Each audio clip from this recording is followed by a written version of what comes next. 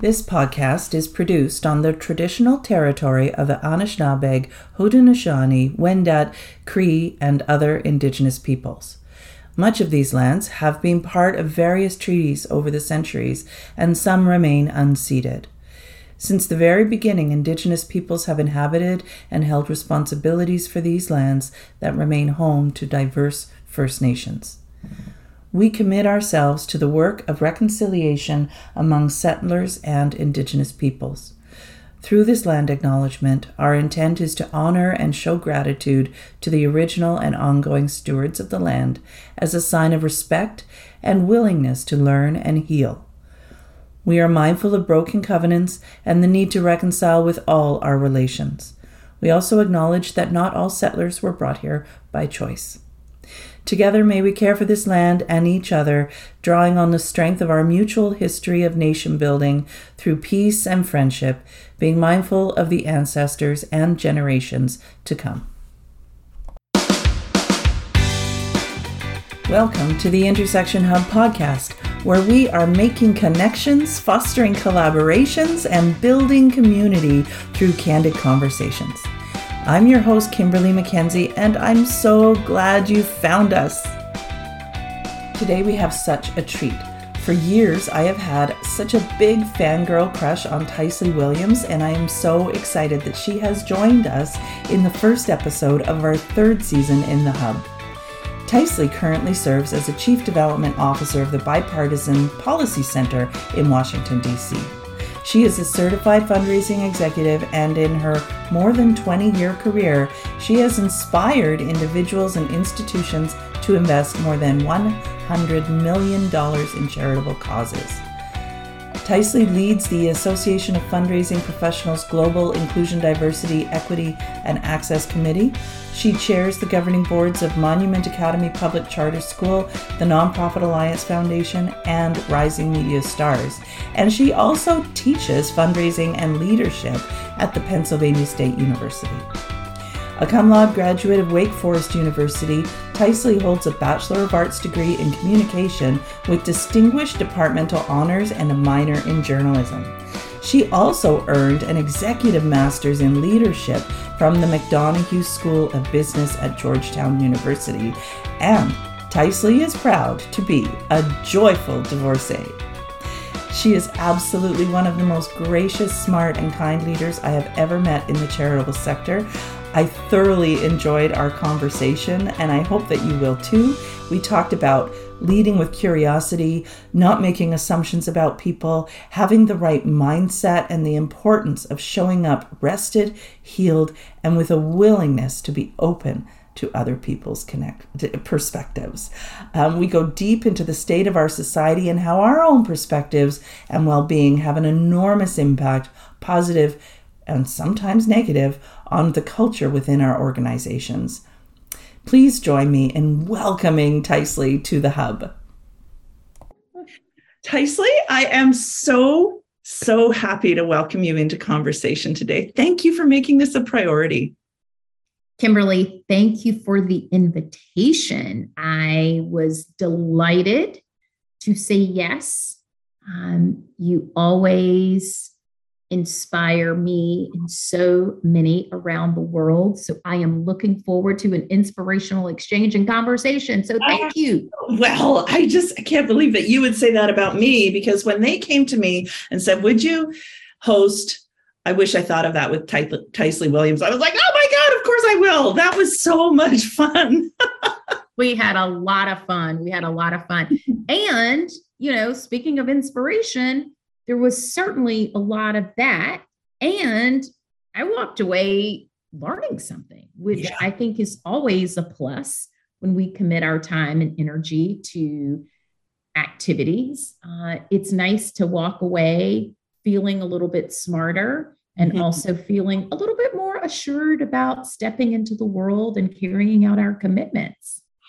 And that is the beauty and joy when folks in the sector do come together and share. And also when you approach it from a place of curiosity, it's always an opportunity to learn something, right? Yes, absolutely. And sorry, go ahead, Tysley. What? No, I was just going to say, I love the point that you made about the curious mind. That's something that I often speak to, but yes, it's so important that we bring that. All right, well, let's get it. I want to talk more about that then. But before we do, how are you identifying today? I mean, I just read your bio out and that's a lot, but what's going on? What are you bringing today? Today, like most days, I identified a day as being a lifelong learner. It's interesting. The older I get, the more obsessed I become with information and enlightenment and having exposure to different perspectives and being in places and spaces that challenge me and sharpen my thinking and understanding and empathy. So, front and center, it's going to be a lifelong learner. And I also, over the last couple of days, I've been identifying as a professional in need of refreshing, like someone who just came from vacay, who's starting to think about the next vacay. So I am identifying as being an overworked, oversaturated, overcommitted executive.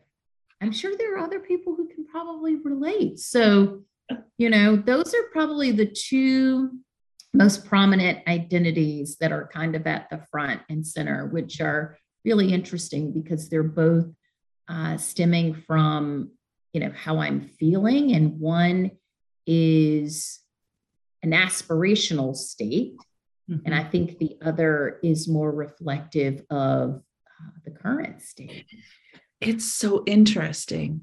That's so interesting because, well, it might seem like those two things contradict each other. They don't. Yeah. And I can really identify with that, Tysley, because it seems like the older I get, the less I actually know. Yes. Right? But that's a beautiful thing because that just means you're ready to level up. Yes, absolutely. That's exactly right.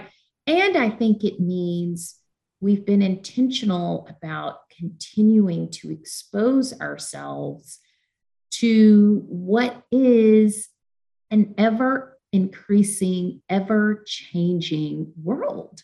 The longer we live, the more there is to know and to understand, because not only do we have history, like increasing just because of the years and days that actually pass by. And there's a lot to learn from a historical perspective, but the inventions and innovations and the technology that enables us to learn at the speed of which is just astronomical. It creates this avenue for us to have more exposure. And with that exposure, I think comes more desire to just ensure that insatiable, curious mind, that we're feeding that. Yes. And then you speak of being a stretched thin executive, like you just Yes. came back from vacation and you're supposed to be feeling a little more refreshed than you are. And I think that speaks to the reality that the world is a completely different and turbulent place. We are living in very turbulent times. Yes. So that's where that curiosity is going to serve you, because that nimbleness and that flexibility is going to allow you to sort of hang out in this uncertain place and make changes. Absolutely. Yeah. Absolutely. So and I think for those of us who work in this sector, we are all problem solvers.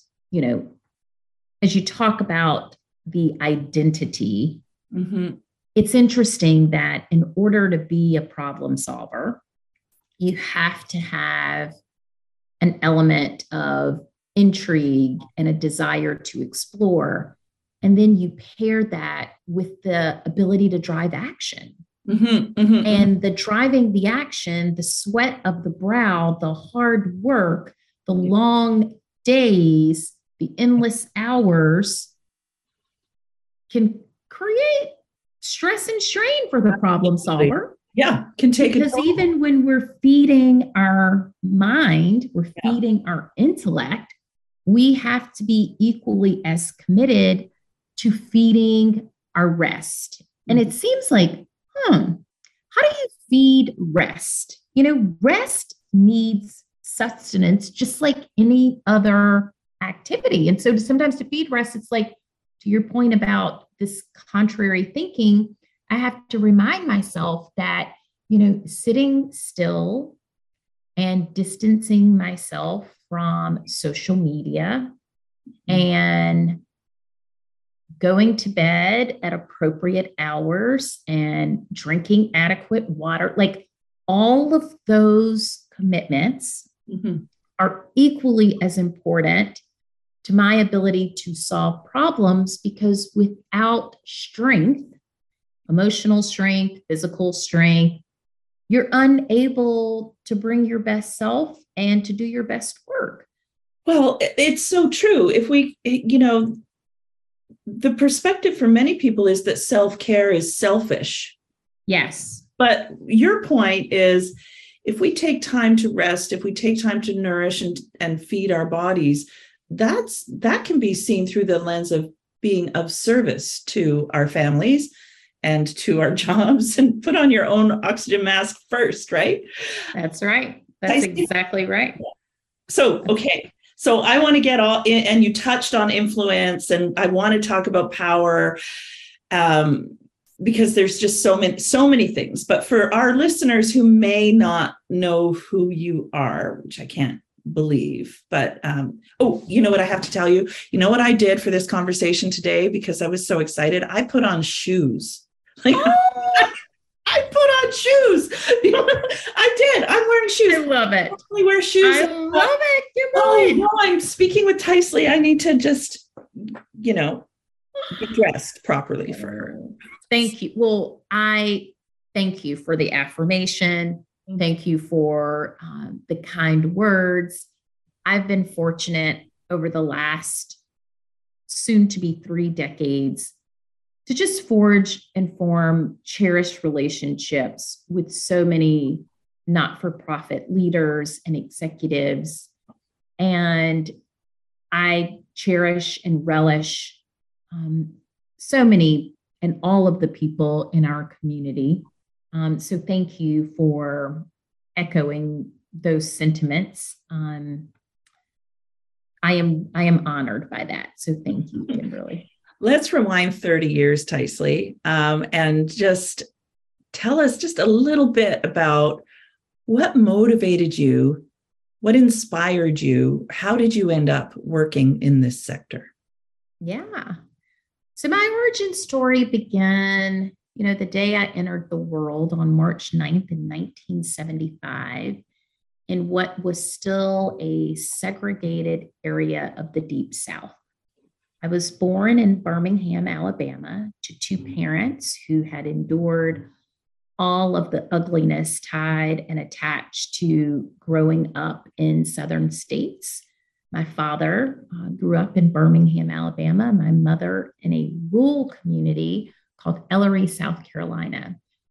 They met in college, and it was interesting because I was born to 2 people who had commonality because they were both African Americans, but they came from 2 very different socioeconomic backgrounds.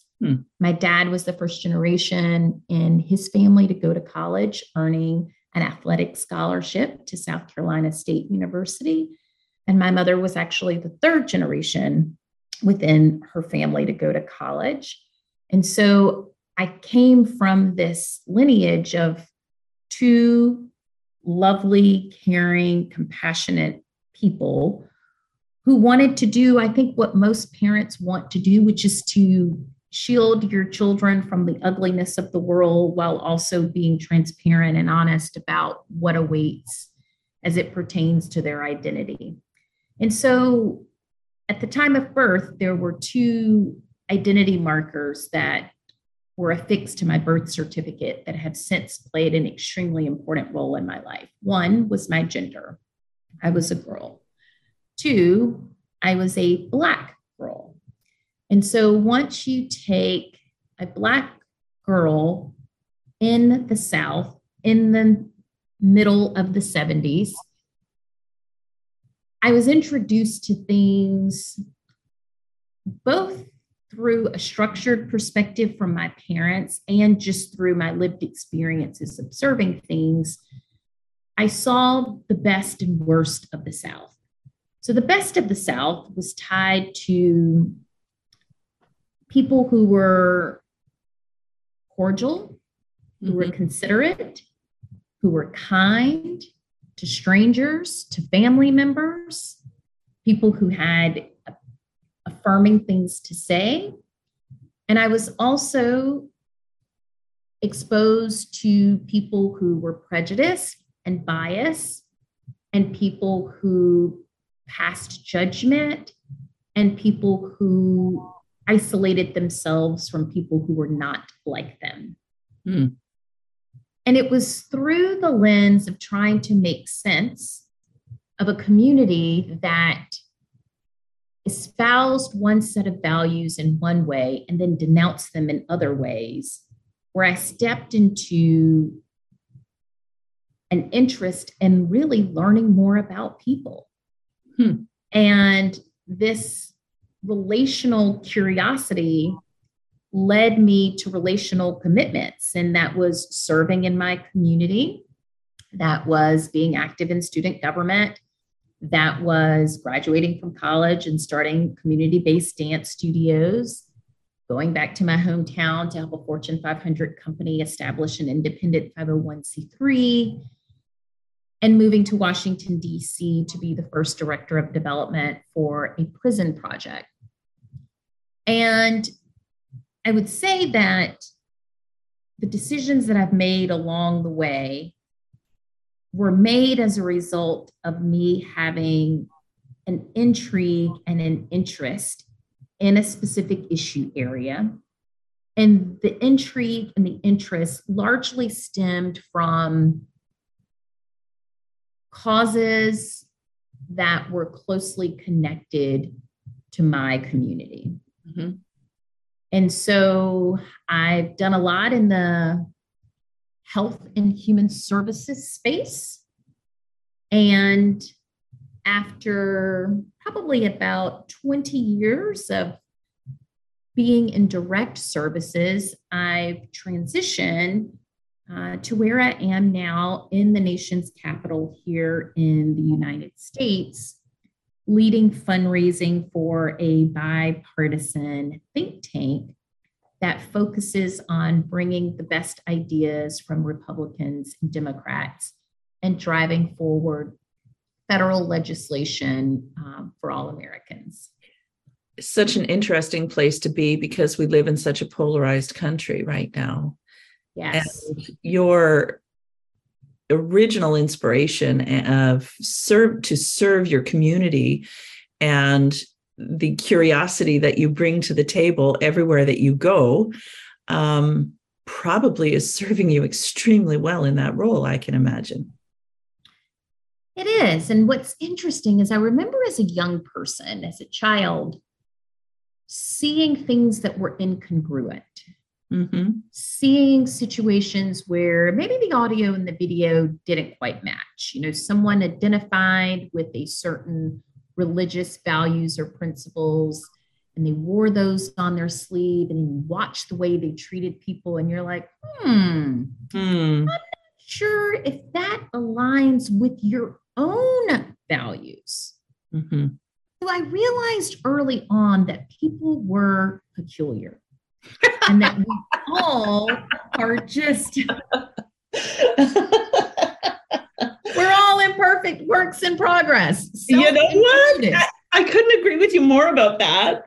I call us all a hot mess, but maybe the title of this podcast has to be People Are Peculiar.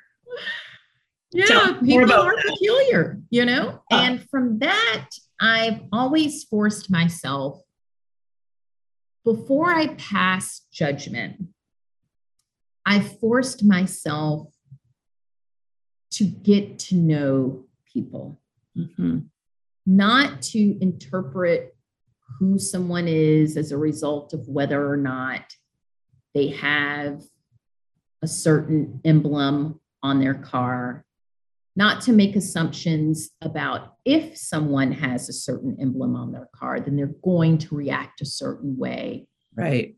Just really forcing myself to challenge my thinking around bias and stereotypes and my level of comfort. Because we live, it's human nature to fall in this in-group, out-group mindset. It's the way in which we cognitively journey through the complexity of life as we deal with other human beings. We say, oh, as a result of their education, their religion, their occupation, here's the in-group, here's the out-group. And we create this division because we can't really process through that there's one group of humanity. We look at the diversity, and instead of seeking to find the commonality, we are conditioned to find the variance and to seek comfort from those who are similar. Yeah. And we go to places and spaces where there's the greatest shared common denominators, because we perceive that to be easier and consequently better for us. That's just so resonant for me right now. You're stretching me a little bit. I used to hang a Canadian flag on my house because I was very proud to be Canadian. And I'm not sure how up to date you are on what's happening up here, but the alt-right are, we had this big trucking protest, and our Canadian flag was used as a symbol for the alt-right in Canada. And I don't want to hang my Canadian flag up anymore because I don't want people to assume that that's how I think or feel. That's right. That's right. And it makes me sad. That's right. But I'm not sure what to do with that, because I'm not sure that I am willing to be curious. That's right. About hanging out in that circle. So I don't know where the bridge, I confess to not knowing where the bridge is there, but I don't put my Canadian flag out anymore. Yes. It's interesting. I had a friend visit my home here in the Commonwealth of Virginia. I live about 14 miles south of the District of Columbia.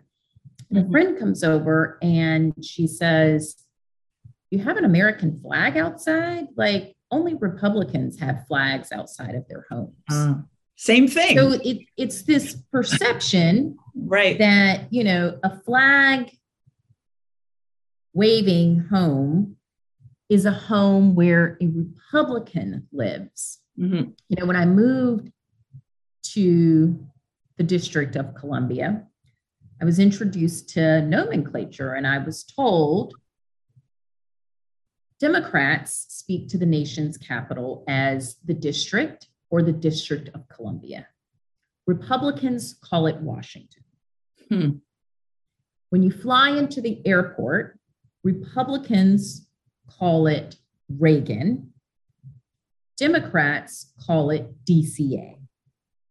And so it's just interesting, these social norms that are absolutely prevalent, and social norms that become more and more pronounced because the fear of being mislabeled, misunderstood, that's a high stake decision. And so I think, Kimberly, so many of us would fall absolutely where you've fallen with this particular decision, because there are some moral non-negotiables. when I speak about this curiosity, it doesn't mean to the end of co-signing and agreeing with you. The curiosity exists so that I can better understand, not necessarily so that I can concede my viewpoint and to say you are correct. It is to listen, to learn, to maybe check some things, to maybe rebalance my perspective, but it isn't to convert me to believe what you believe. The curiosity exists to educate me about what you believe. And in some instances, through that education, there may be an adaptation or an adjustment to my originally held view. Mm-hmm. And in some cases, I just have a better understanding of my originally held view. Right. Right. Yeah. So that, that there might be an adjustment to my originally held view.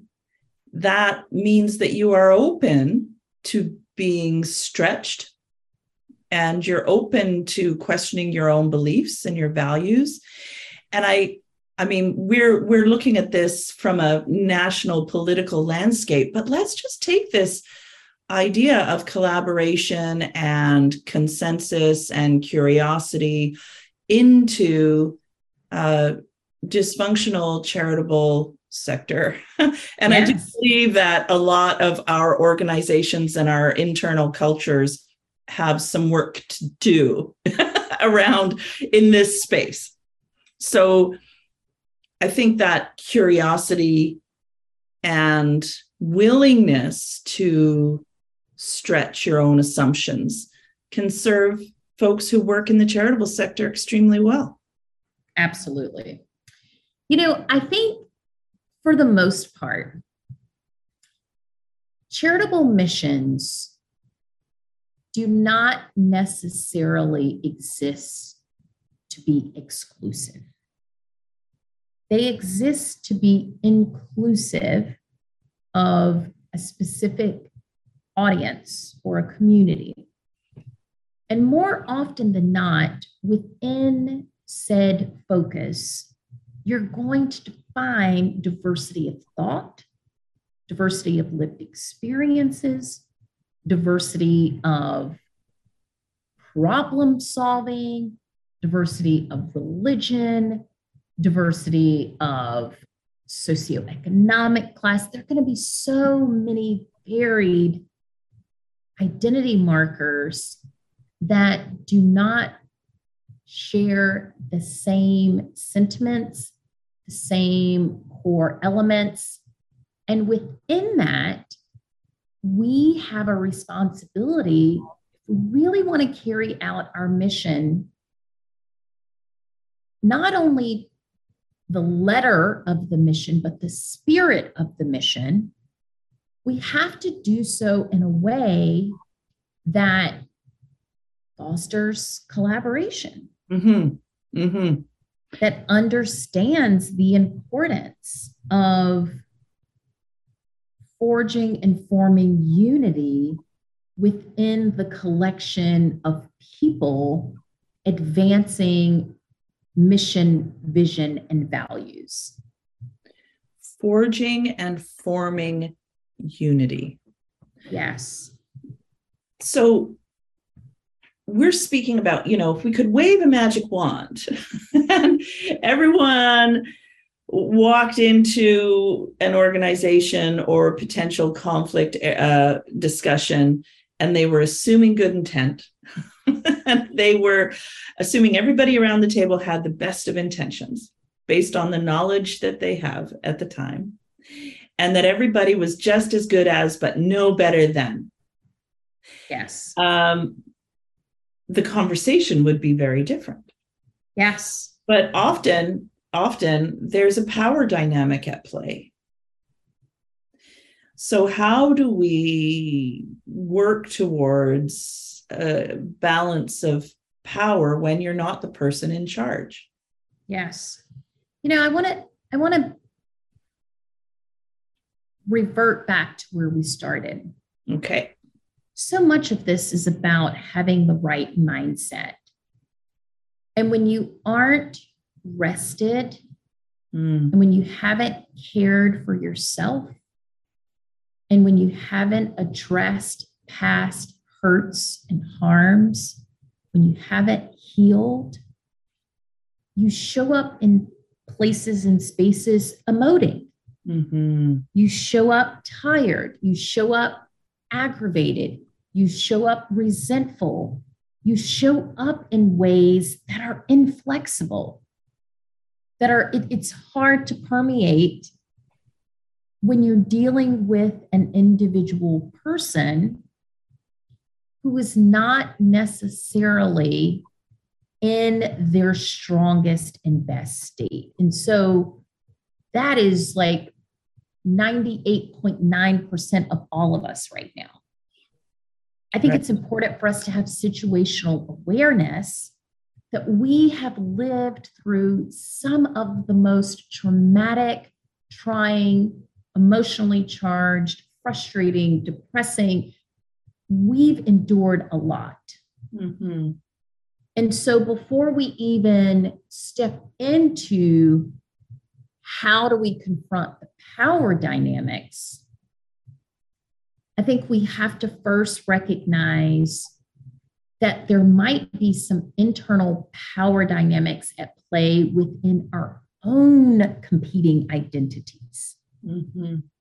Right? And so we've got to get our minds right. We've got to get ourselves to a good place before we can even step into any type of healthy engagement with another human being. Yeah. And I think what often happens when I look at misplaced power, more often than not, it is someone or an institution that has become so infatuated with the feelings of importance, the feelings of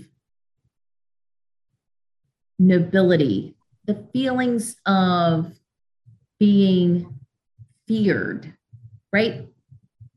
That they're willing to go to any extent, take any action to feel what for them is something favorable, even when in order for them to feel favorable, they have to act in ways that are unfavorable to and for other people.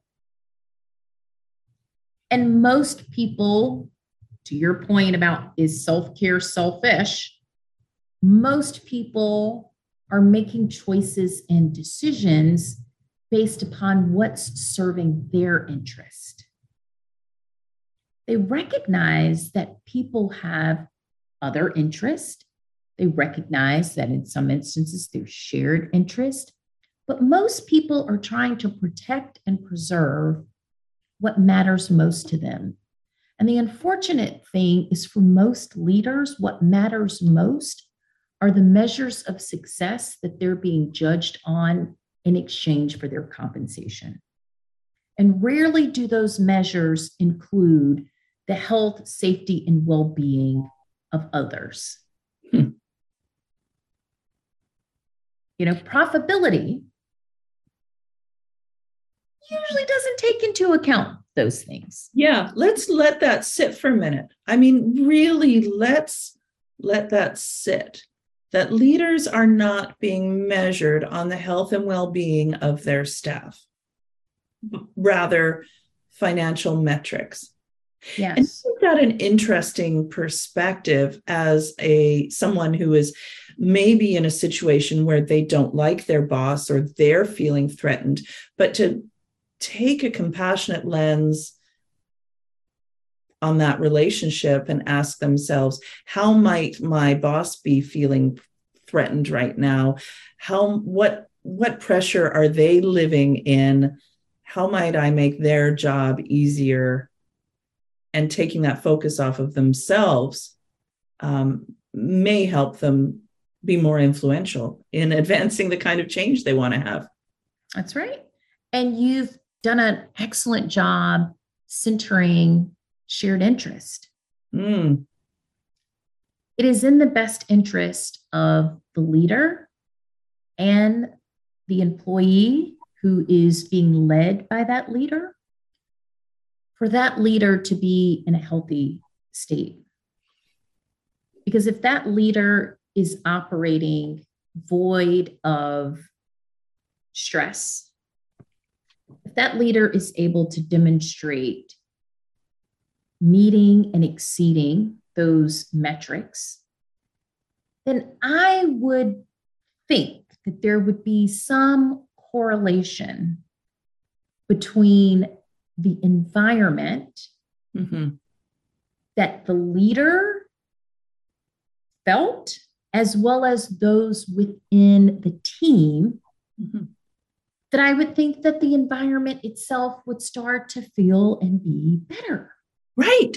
Because then there's alignment. Right? Yes. There is tension internally. There's an alignment externally. That's right. Which is and you've eliminated the in group and out group. Yeah. You see, it's so easy to put the boss in the out group category. Sure. And to put you and your peers in the in group, and to think of it as an adversarial relationship, when in actuality, you both step into the same culture every day. And you've got the ability to leverage a little bit that might be working if you're willing to problem solve in an unconventional way. Yeah. Yeah. I've been an executive director twice and director of development twice. And I have to say the executive director role is so lonely. It can be so lonely. Yes. Because of that. Yes. It's interesting. I started my career as an executive director and ended up shifting to advancement and development because it was the responsibility of being an ED that I enjoyed the most. It was the fundraising. Oh, interesting. And so I said, I'm going over to that side of the house. But it is very lonely leading organizations. It can be. And we try to stay away from tactics on this podcast, as I mentioned earlier. But I just wonder if it might be useful. We're speaking kind of high level and with an idealist kind of perspective. But what do you think teams might be able to do to advance that kind of compassion and alignment internally? I know I might put you on the spot here, but you can. No. I think the most important tactic is defining and holding one another accountable to shared values. Yeah, I couldn't agree more. Yeah. Because when you step into any type of engagement, commitment, you need rules. You need shared understanding on how to play. When are you going to get called out? When is it appropriate for it to be flag on the field? And without knowing what the institutional values are, it's hard to discern. Well, Kimberly grew up in Canada. Tysley grew up in America. They may have varying viewpoints on what's right, what's wrong, or appropriate or inappropriate. But if they're together on a team and if they can articulate and express good behavior, bad behavior, behavior that will be tolerated, behavior that we will not tolerate, what is acceptable, what is unacceptable, when you're able to help people better understand what the expectations are, not around policies and procedures, but around practices. Yeah. Then I think you set yourself up to create a high-performing culture because you're introducing beliefs that are going to influence behavior. So you've got to start with those values. Yeah. And if as an organization, you say that you value, let's say, well, I'm just going to call on one of my big values is family first. Let's say an organization Mm-hmm. going to hold everybody accountable to the value that family first, everything else second. And I know this is a radical thought, but, but then how might that value be operationalized in a meeting? How might you hold each other accountable in a meeting? So, for example, if a boss comes in and you've got a meeting and her school called and her child is in the principal's office and she's going to sit down and I'm just making this up. She's going to carry on the meeting, but she's just sort of spewed out, oh yeah, this happened. I got a call from the school. I would expect that if that organization is going to hold the value of family first, they would stop the meeting and say, actually, Sally, you know what? In this organization, we value family first. So we're going to carry on with this while you go do that. That's right. Imagine what a wonderful workplace that would be. Yes, absolutely. And I think what's also really wonderful in that type of culture is imagine if Sally really felt comfortable asserting her own desire to be there for her family. Right. That she knew that it was a safe space to take the call and then say, the identity of being a mom has now knocked on the door. I've spent the last 3 hours here as an executive. I now have to recognize that I have other competing commitments and demands. And in this organization, this is a value that we prioritize. So I know it's going to be okay for me to excuse myself, for me to uphold these responsibilities. And once my child, my family, my mother, my aunt, whatever the caregiving responsibility is, and for women, it comes all upside, downside, sideways, and byways. Yeah. Whatever caregiving responsibility there is not grace, because grace is something that's given and granted, right? When there is not necessarily an expectation or need. Here, you've created a value. So what you're saying to me is, I have a right. I have a right to step into my responsibility based upon this value set to excuse myself. Yeah. And so few organizations do that. Some organizations define the values, and the values sit on a website. Yeah. They rest on a wall. They aren't actualized. Yeah. And we, as the people, we are the ones who have to activate and hold ourselves and each other accountable. So just like you said, if we're witnessing Sally, you need to go pick up the kids. Like, we've got to be an accountability partner for Sally to help her live out our values. Yeah. Yeah. And I want to give a nod to, we are an organization, a sector dominated by women. And there are also men who work in our organization, and men have been taught since the day they were born. Yes. They need to put up and shut up and just deliver.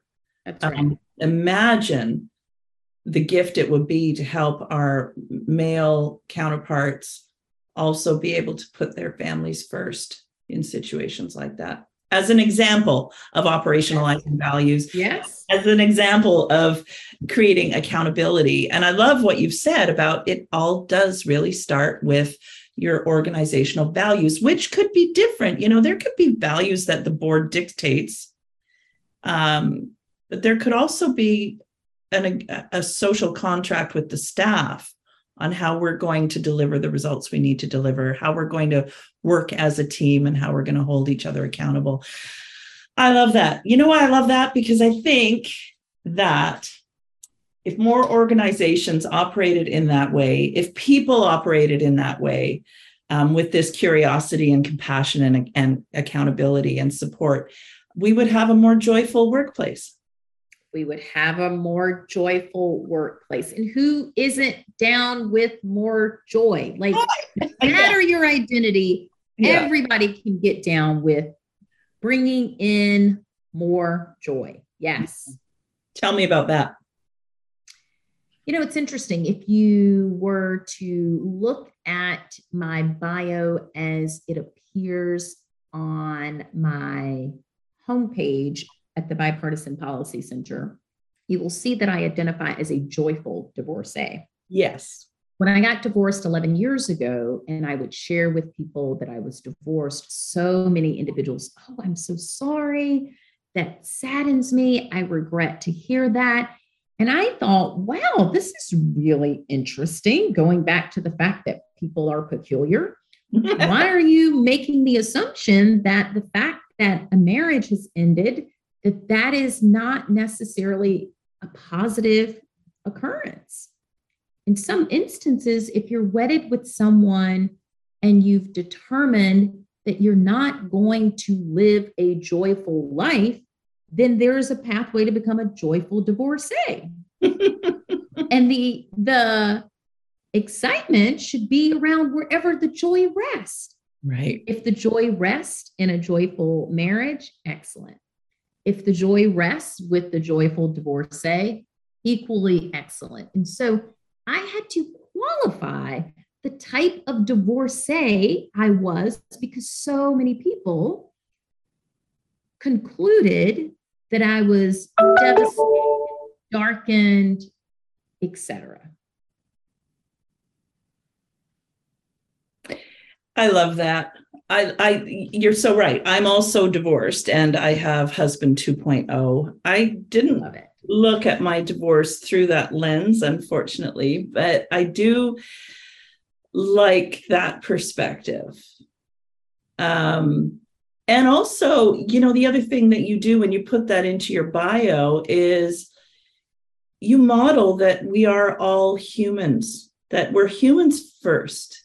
And humans are a hot mess, right? But we do live, especially now, at a time where we need to be more human forward together. That's right. That's right. Well, you are one of my favorite humans. So thank you for the opportunity to listen, to learn, and to laugh with you. These have been some fabulous minutes shared. So thank you once again for the invitation. I'm so grateful that you came by. Thank you, Tysley. Thank you so much. How can people get in touch with you? Where's the best place to connect? So the best place to connect, you can find me on social channels, and it's at Tysley. So that's Tycely. I am probably the most active on LinkedIn, but in about 2 to 3 weeks, I'm going to become a little bit more active on Instagram. And my fundraising team, speaking of diversity, I've got a lot of young people on my team, and they are just insistent that I need to find my way to TikTok. So we'll see how it goes. But for now, you can find me on LinkedIn. You can find me on Facebook. You can find me on Instagram, and possibly soon on TikTok. Before I let you go, the one last question I like to ask folks this season is there anything left unsaid?